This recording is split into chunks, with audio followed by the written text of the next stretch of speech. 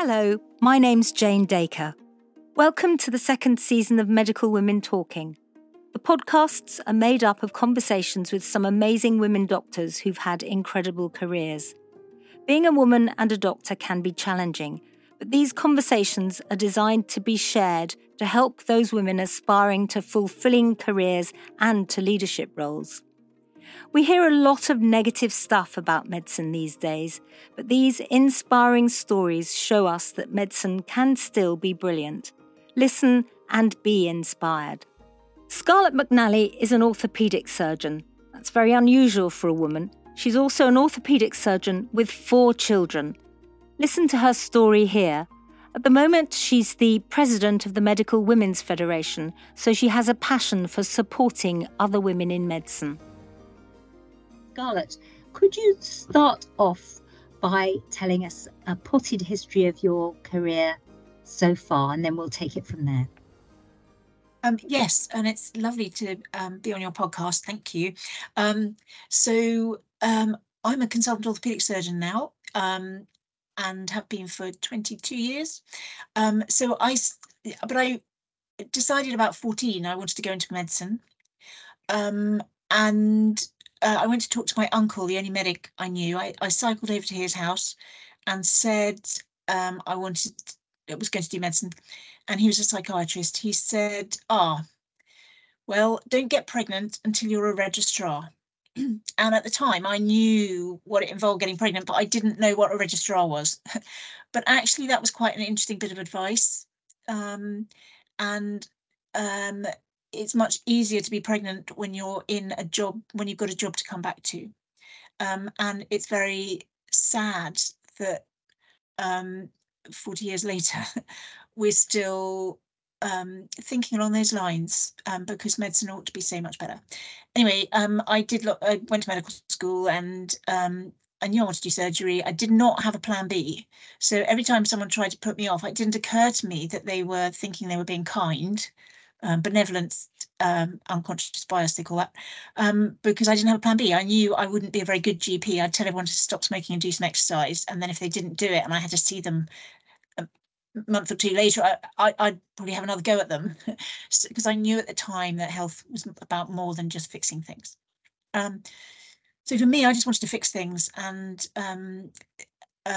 it's lovely. It's just the best job in the world. I love it. And I went through all the SHO jobs weren't on rotations at the time, so I just found one near a good karate club, and they were every 6 months, February and August, and I put all my stuff in my mini metro and my coffee maker and my duvet and stuff, and went to a different place every 6 months, and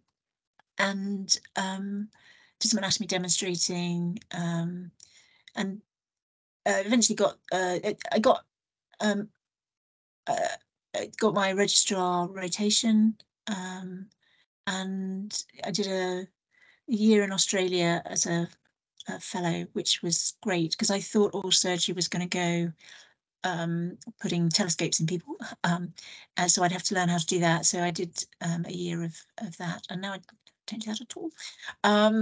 But it was lots of other things. You pick up all sorts of things on the way. And yeah, I've done all sorts of stuff. I've been on committees and things. I was on the Council of the Royal College of Surgeons of England for 10 years, which was great fun. It really did feel, I was the 9th woman elected there. It did feel like we were making a difference, and they let me write lots of leaflets like avoiding unconscious bias, a guide for surgeons, and an undergraduate curriculum, so that students can see the minimum standard. And along the way, I did a part-time MA in education and a part-time MBA about health service management, and I was director of medical education for my trust for 3 years. But looking back, I'd have done things differently if I'd been doing them now. And I'm now president of the Medical Women's Federation, which is great, really interesting, and its ideas from all sorts of different people who are not driven and wanting to fix things and being a bit short of time and pressured. It's really interesting. And I'm also deputy director for the Centre for Perioperative Care, which is amazing. Actually, they pay my trust half a day of my week for my time.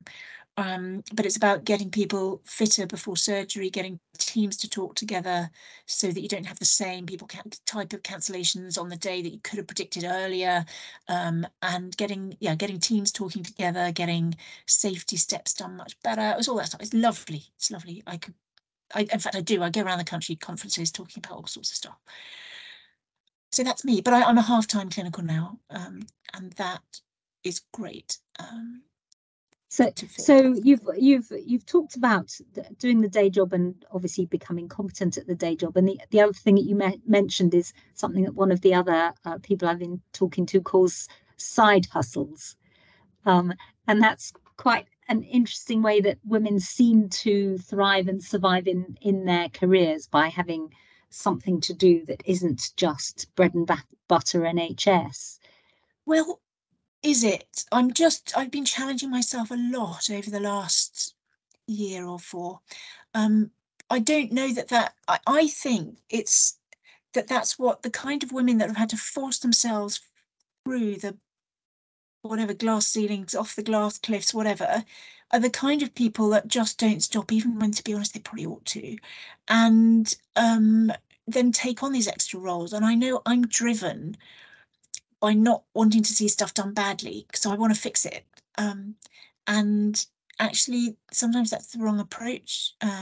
So I think we do pick up all these extra things and suddenly you've got too much on, because stuff does take time. And so I survived, because I can survive on not very much sleep, which is quite bad because that causes dementia, and increased risk of suicide, actually, sleep deprivation, which is one reason we need to sort out rotas for people.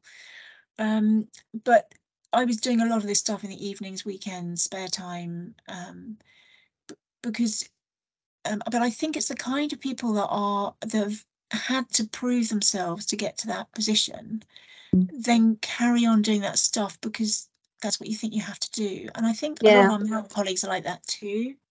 We're all very driven. I think the people that I've been talking to are all very driven. It's a pejorative term, but I think we're all girly swats. That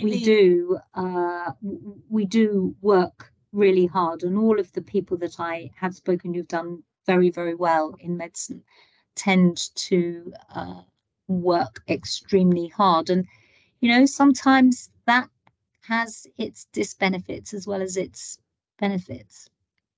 Yeah, and actually, the other problem is we are still all proving ourselves, and so we send out something, we double check it, we've got the correct link in the email, all that stuff.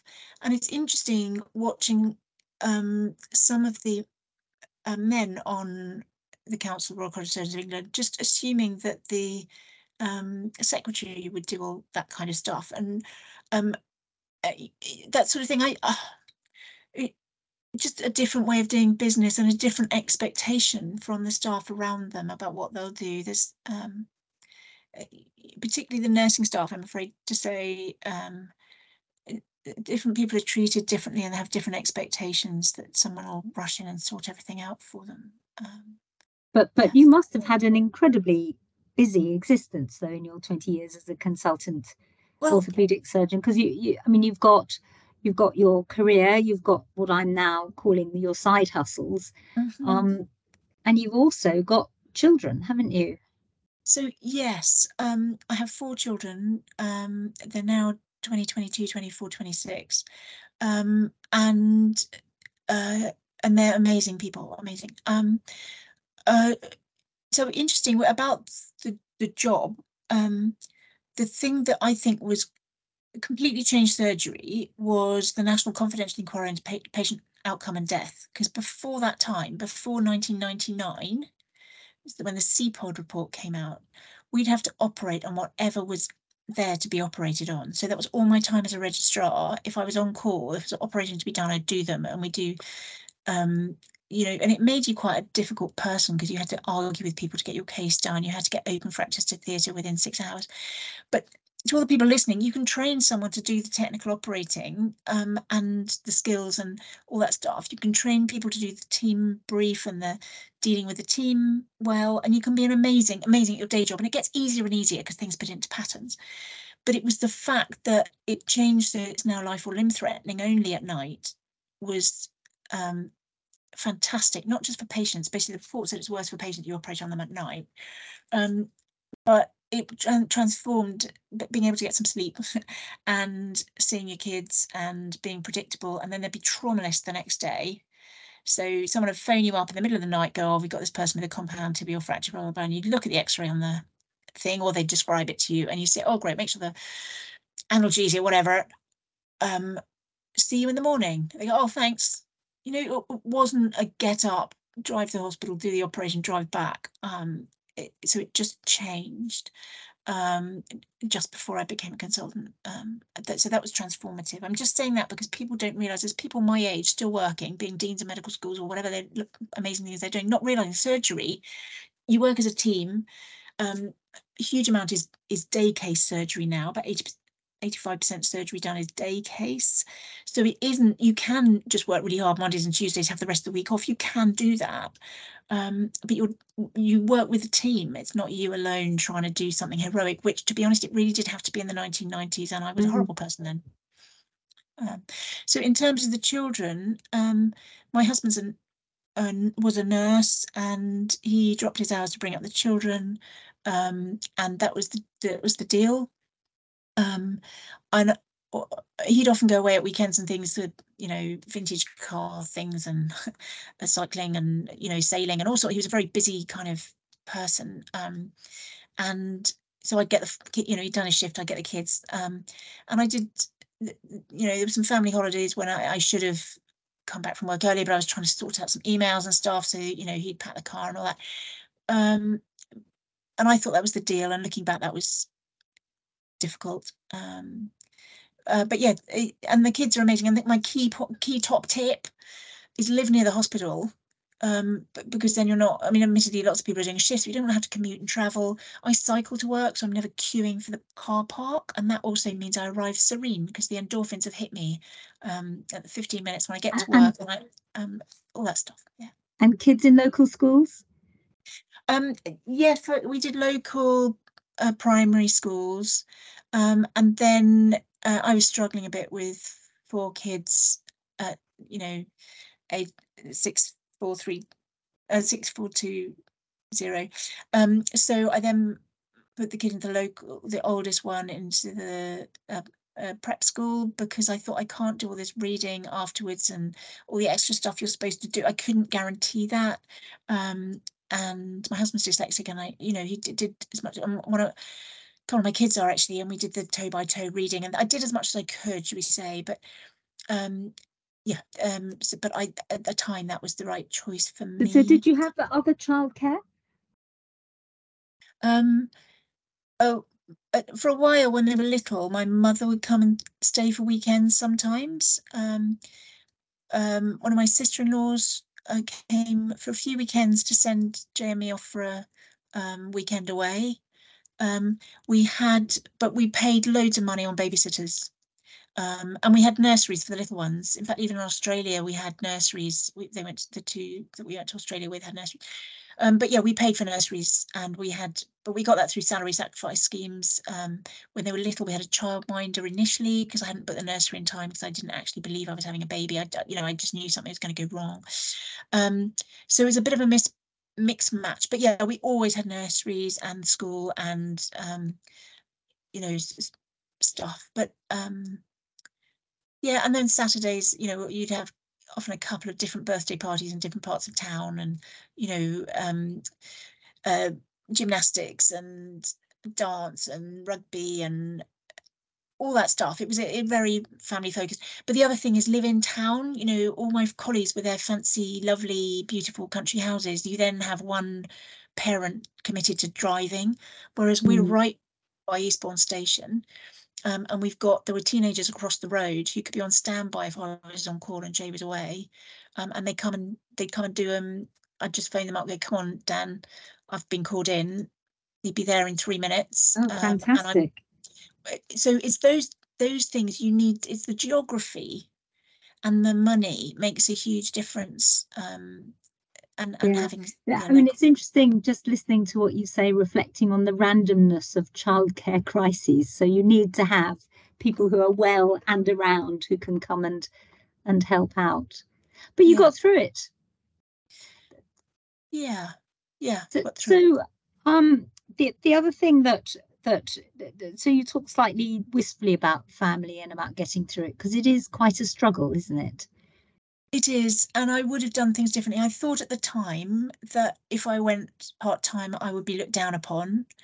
I think it was also quite handy having kids 2 years apart, because I had a 4-month sabbatical every 2 years of maternity leave, so I could just be a mummy. I mean, I was dreadful at it, actually, because people would be trying to go to mother and baby coffee mornings. I was like, there's no point in meeting people, I'm going to go back to work.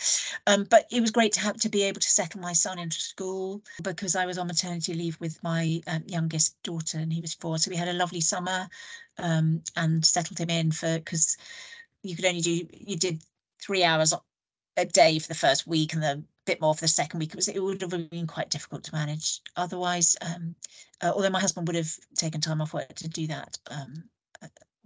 So yeah, but that was a lovely time. Yeah.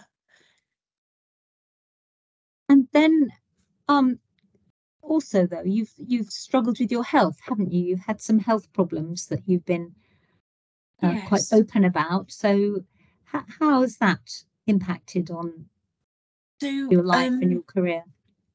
So December 2018, I got taken ill very suddenly, and I basically had heart failure, and just over a few months I thought I was anemic and swollen legs and short of breath walking upstairs or cycling up a hill. And I got diagnosed very quickly, and it turned out to be myeloma, which is cancer of plasma cells, and those produce abnormal antibodies which circulate around your heart, and mine landed on my heart and caused heart failure. So it's amyloidosis, and the heart's rigid and it couldn't pump. So I was getting dizzy if I stood up and all that stuff. Anyway, the treatment starts with chemotherapy, and so I basically I was marched out. I collapsed at work. I knew I'd booked myself in to see the cardiologist. I was supposed to have an echo at some point that morning, and that GP had arranged. Anyway, I kind of collapsed off could get up off the echocardiogram table, and I was MRIs, all sorts of, anyway, loads of chemo, and I knew that a stem cell transplant was the best attempt at antibiotic cure, but going into remission. But I was told I wasn't fit enough, so I had all sorts of different chemo. At one point, one didn't work, and another, anyway. So I had a stem cell transplant September 2020, and I'd had to prove that I was fit enough. I got an electric bike and cycled every day, and I was eating my fruit and vegetables and steaks and everything to try and get myself as fit as I could be, and I made them do cardiopulmonary exercise testing, so I was eligible. And then I had the harvest just before the pandemic struck, February 2020, of my own stem cells, and then I went in for 2.5 weeks in and had a stem cell transplant, which was absolutely draining. Literally, you just liquid green poo, and all your hair falling out and all that stuff. But I was so. The problem is, during the pandemic, I was shielding, and I was so angry, and so I just took on loads of stuff. I was writing stuff, I was going on online meetings, all this stuff. And actually, after the pandemic, it was a bit tough going back to in-person meetings. It takes a bit more time. You've got to plan your travel. You've got all that stuff. And also at one point, I should have been chairing a committee, and somebody who thought he was being kind, that benevolent bias, said, "Oh no, we thought you might need more treatment, so we haven't put you on that committee." It was that kind of, it made me quite angry with how other people are dealt with, and it was quite straightforward for me going back to work part-time. My manager was great. East Sussex Healthcare NHS Trust, you come and work here, Eastbourne, it's lovely. But my manager was great, and why is it so difficult for people going back to after maternity leave? And we need to make the system better, and being a surgeon in training is a really difficult time. We need to make that better, and a bit more funding so people have CPD time extra when they're trying to look after their kids at weekends. And so all of that, it was difficult, and I thought it was settling down, but I took on these extra 2 roles because I thought I wouldn't be able to operate again at one point, but now I am. Right, so you're Working back, back half time, and it's and great. well, and Amazing. I mean, I still have top up immunotherapy every 4 weeks, which it does feel, it feels like having a period, actually. You can predict when you're going to have a bad time after steroids or whatever, and so I adjust my timetable's adjusted, so I don't work at the end of the week on those weeks.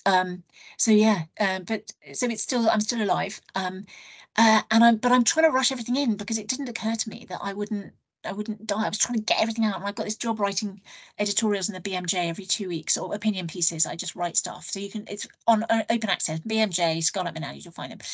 And I write about road traffic and prevention, and not being perfect, and accepting people. If you come to work, there's a minimum standard, it should be a baseline, and you just look after your team. And if someone's having a bad day, they've just come back from sick leave, they haven't done that operation for, just give them a bit of positivity, and I have the whole team ready to help. And I tell my team when the breaks are going to be, oh, this Jupiter's case is going to be so nice and boring, or go off and have coffee, then leave me with some 15 blades 409, and I'll be cool, but don't leave me when it's the difficult case with a kit, because I don't know quite what I'm doing yet. So, and they all laugh, and I go, no, really? And it just works.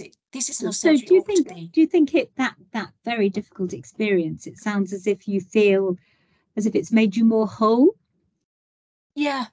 And it's made me appreciate people. And I think the problem with surgery is you're so busy getting the next job and proving yourself with all these papers, and you're the best, and you've got the right answer in the journal club, and you're all pompous, whatever, and you've got there on time. And it means that if people can't do that, some people in that room think they're lesser, and they're not. It's only temporary. It's like being pregnant, it's only temporary, and people should be given a little bit of extra support during that time. And having small kids is only temporary. Or my mother's got dementia, and I have to manage all her stuff, but I suddenly have to zone out and do something, but I need the rest of the team to make sure that I've come back on track. But it has made me more human. So in the last few days, there's been all sorts of negativity in the press about sexual harassment in surgery. Is that something that's affected you? Yes.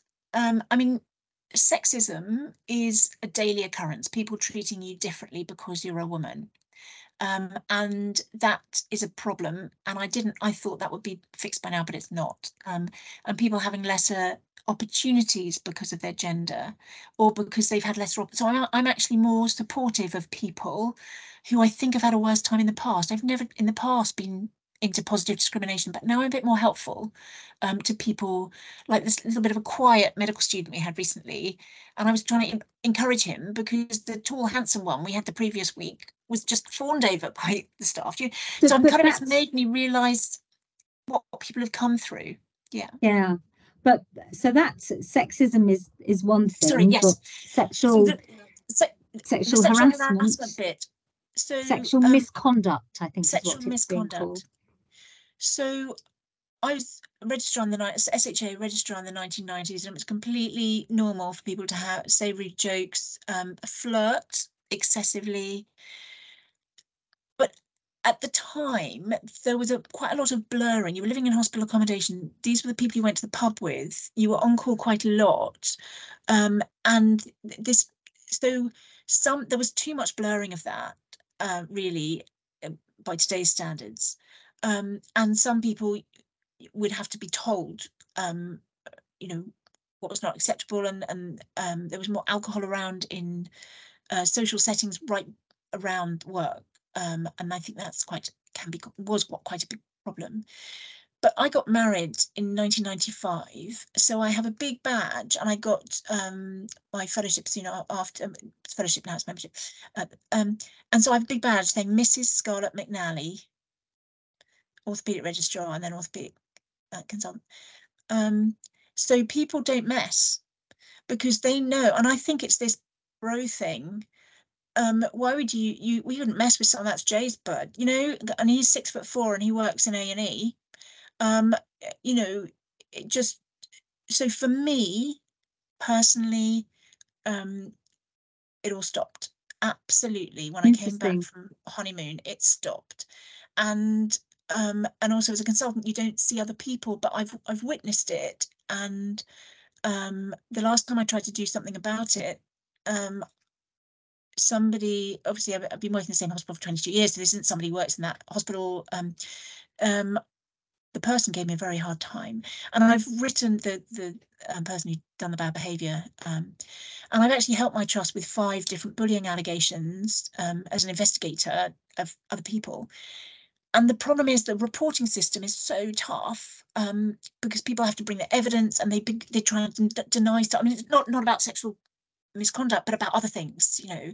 So people, you know, treating people badly, giving them a task and taking it away, or say it wasn't good enough, or something, or giving them a hard time for something you hadn't told them they ought to be doing, and all this. People manage people really badly.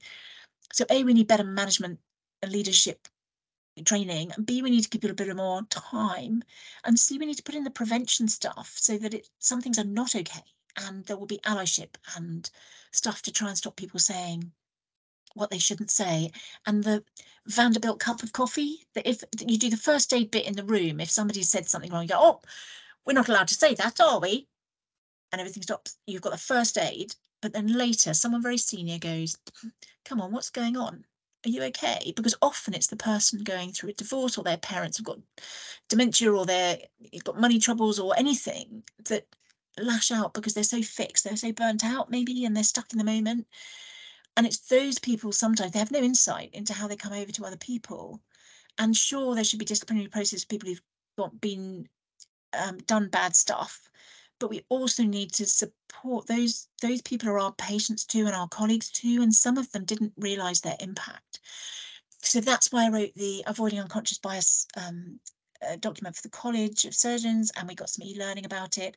And I'm really pleased that this is taken on board as something they're going to be code of conducts, but I think we need to lift it to value everybody for what they're doing when they're there. For the minutes they're in work, they need to be valued.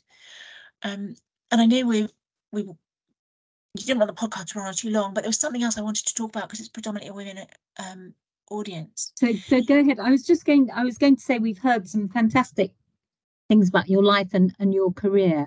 I was just going to ask you if there was anything that you felt that you needed to say to the next generation of people who might be listening to this podcast, and we'll perhaps use that as a way of winding up.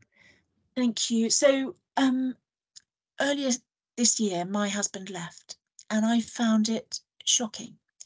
And I didn't realise he always had the stuff he wanted to do, the bloke stuff, loads of, you know, cycling trips, vintage vehicles. But I thought he came back to me afterwards. And we had all these 4 kids with all their different, you know, whatever they're doing at the time. And I thought we were a great family unit. We were a great team. And we had the pandemic together, which possibly part of the problem, that we couldn't go out, just him and me as a couple.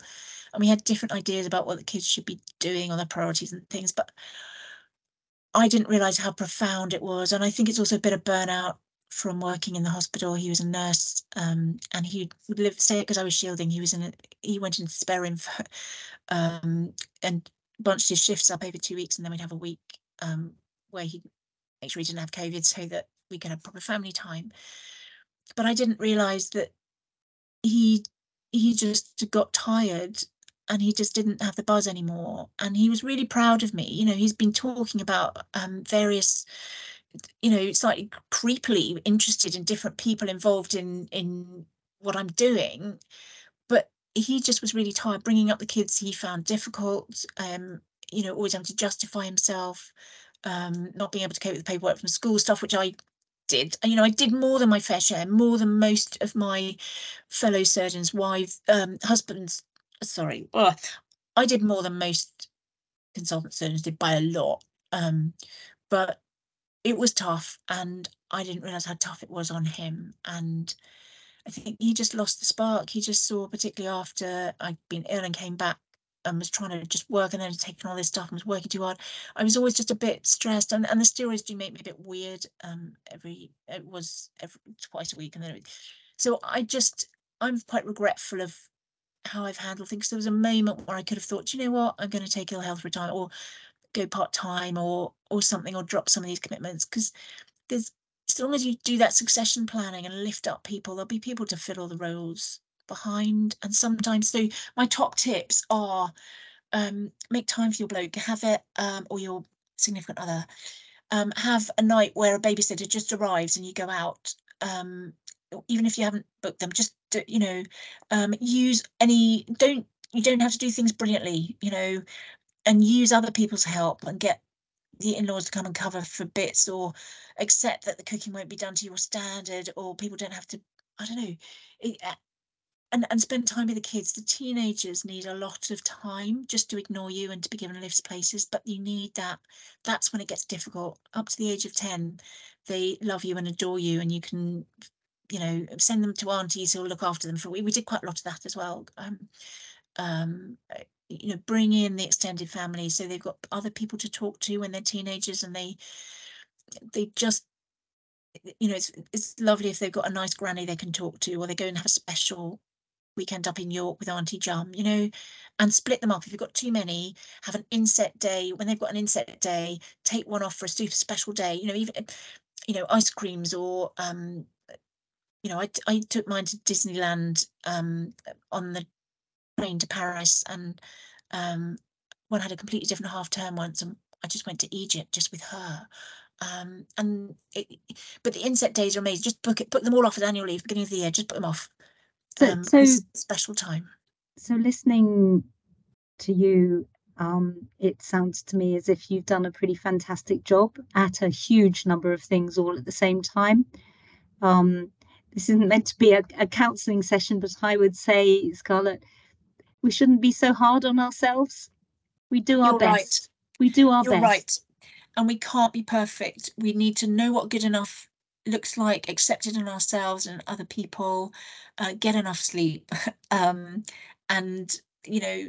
just live. Different things come at different times. You don't have to do stuff perfectly, really. But also there's life in different phases. We don't have to cram everything in, and things are very different now. One of the people who teaches on my leadership course says you can have it all, but not all at the same time. Absolutely. So, Scarlett, we've reached the end of our time. So thank you so much for talking to me. It's been fantastic to hear you, and good luck. I think it's all looks as if it's coming back together. I hope everything works out for you. Thank you. And I'm, again, just for anyone, sometimes you're so rock bottom, you can't see that it'll be okay. But it will be. Sorry to get emotional at the end, but it will be. And there are different phases in life. There are different people that help pull you through just from a distance. But yeah, there's always going to be something else. There's always going to be a different phase. But thank you so much. Well, thank you for talking to me, and thank you for your honesty. I'm sure that people will find your podcast really inspirational. So thanks, Scarlett. Thank you. Thank you. Thank you for listening to this episode of Medical Women Talking. It's been a privilege to spend time with all these medical women. I hope you've enjoyed listening to this season. Don't forget, there are many other interviews in season 1.